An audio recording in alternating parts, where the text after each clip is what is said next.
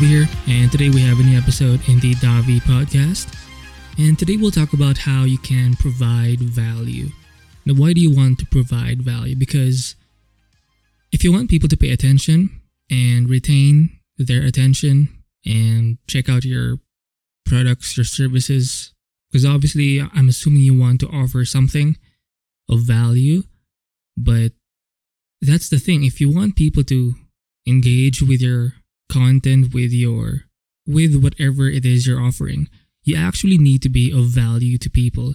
And it's often, if you're the creative, artistic type of person, you tend to focus more inward, and you want, like, there's this big part of you that wants to express yourself, and that's a good thing. It's great for our field because it's what we do and it's what makes us unique.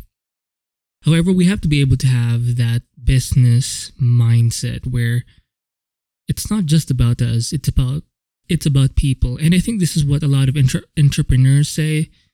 It's that entrepreneurship business is really just about relationships. It's about people. It's about connecting people with other people with value. Business is about providing value. And I know it's usually the biggest weakness a lot of artists have, is because it conflicts. Business has a lot to do with being pragmatic, being practical. It's heavy on the results. It's very results based. However, for the art, if you're the artistic, creative type of person, I think the process has way more value. Yeah, that's the thing. It's just for you. I mean, it's a great way to express yourself and such. It's a great way to release your feelings and shit. But if you're trying to make a living out of this passion of yours, you have to have that business mindset. You have to provide value. So it's not just about you, and that's the thing you have to consider when doing this thing. It's not just about you. So how do you provide value to other people? Because the art process in itself pretty much already provides value. But here's the thing: it's limited to you. So it's great that are you going to pay for yourself? I mean, if you're that rich, sure. But I'm assuming you want and need the money, and you would love it if you could make money out of your creativity, out of your passion. So what are ways for us or how can we provide value as artists? And we should step back maybe from the whole artist thing and just think how other people do it in other fields, because there are general principles that we can apply. So I've split them up for now into 3. Number 1 is to help people. Number 2 is to make people happy. And number 3 is to give people hope. And I've noticed that it's these 3 things. I mean, I'm sure there's more ways to provide value, but these are 3 things that I think you can start with. And obviously, I like the whole, they all start with H, so it kind of simplifies things. Help people. So how do we help people? This part is about providing usefulness. You want to be useful to people. You want to find a way to bring people closer to their goals. So usually, you have to offer some kind of solution to their problem. It could be, if you're an artist, maybe you could provide the most common ways: education, tutorials, courses. Maybe if you're experienced enough, maybe you could do some kind of mentorship to guide other aspiring artists or whatever. Or maybe you can provide, say, a template depending on the program you're using. You want to provide something that can help ease the process of other people, especially artists. Or when it comes to help education, obviously you're targeting more artists or people who want to try this whole art thing or who want to gain the skills of one. So this is the part where you can actually help people. And so chances are you're not going to go for the average person who just wants to view the artwork. You're targeting people who want to do the actual artwork. And of course, you have to target people who are kind of into your style or into your methodology, or who are interested in your perspective. And Or maybe because, art is a very big field, the visual arts is a very big, wide field. So you want to make sure you know where you are. For example, if you're into human anatomy is a big thing. A lot of people teach and a lot of people study and have to study human anatomy. So if you can find a way to express or teach that in your field, or how you can apply that in your own field, I think that's going to be helpful.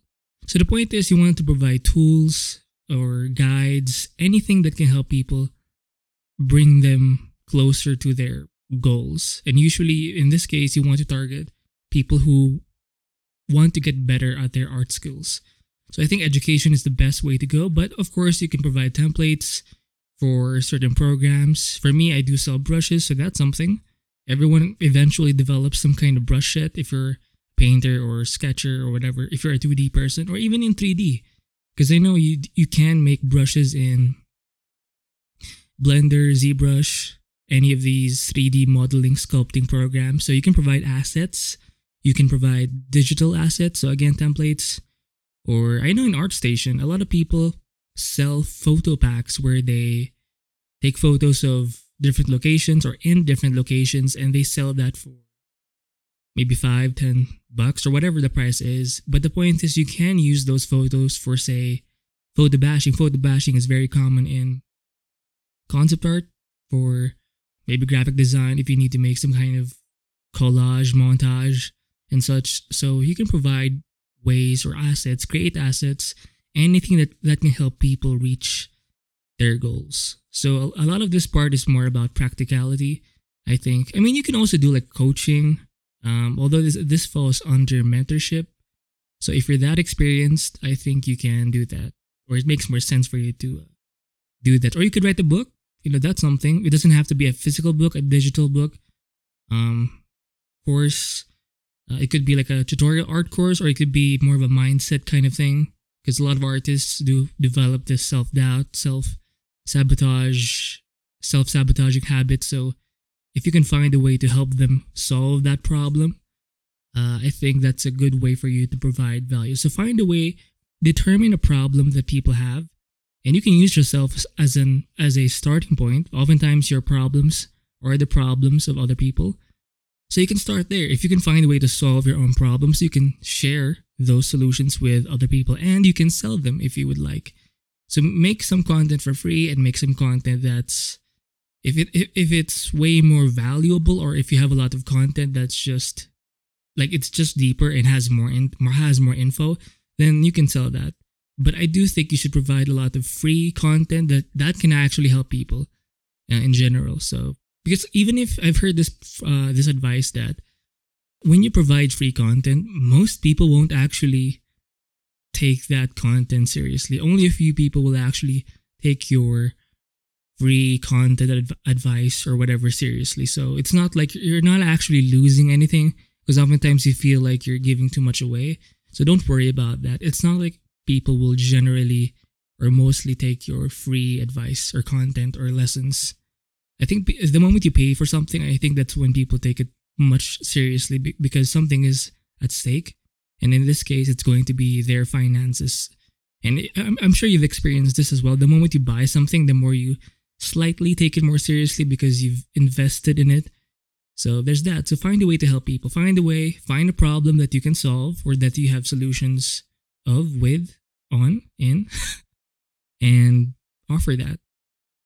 Use that for content. Use that for your own services, products, whatever. And find a way to help people. Find a way to solve other people's problems. And again, you can start with yourself, because there's going to be more of a personal attachment there. Chances are you can relate more to other people, and you can understand what they're thinking behind the scenes, because you yourself have experienced or have experienced the problem itself or problems. So that's one way to provide value, help people. So number 2 is to make people happy. You know what? I'm going to think, I'll split. It's been a few minutes now. I think I'll split this podcast episode into 3 parts. So I'll work on I'll talk about how to make people happy, or why you should make people happy, or try to, in the next episode. So I'll see you in the next episode.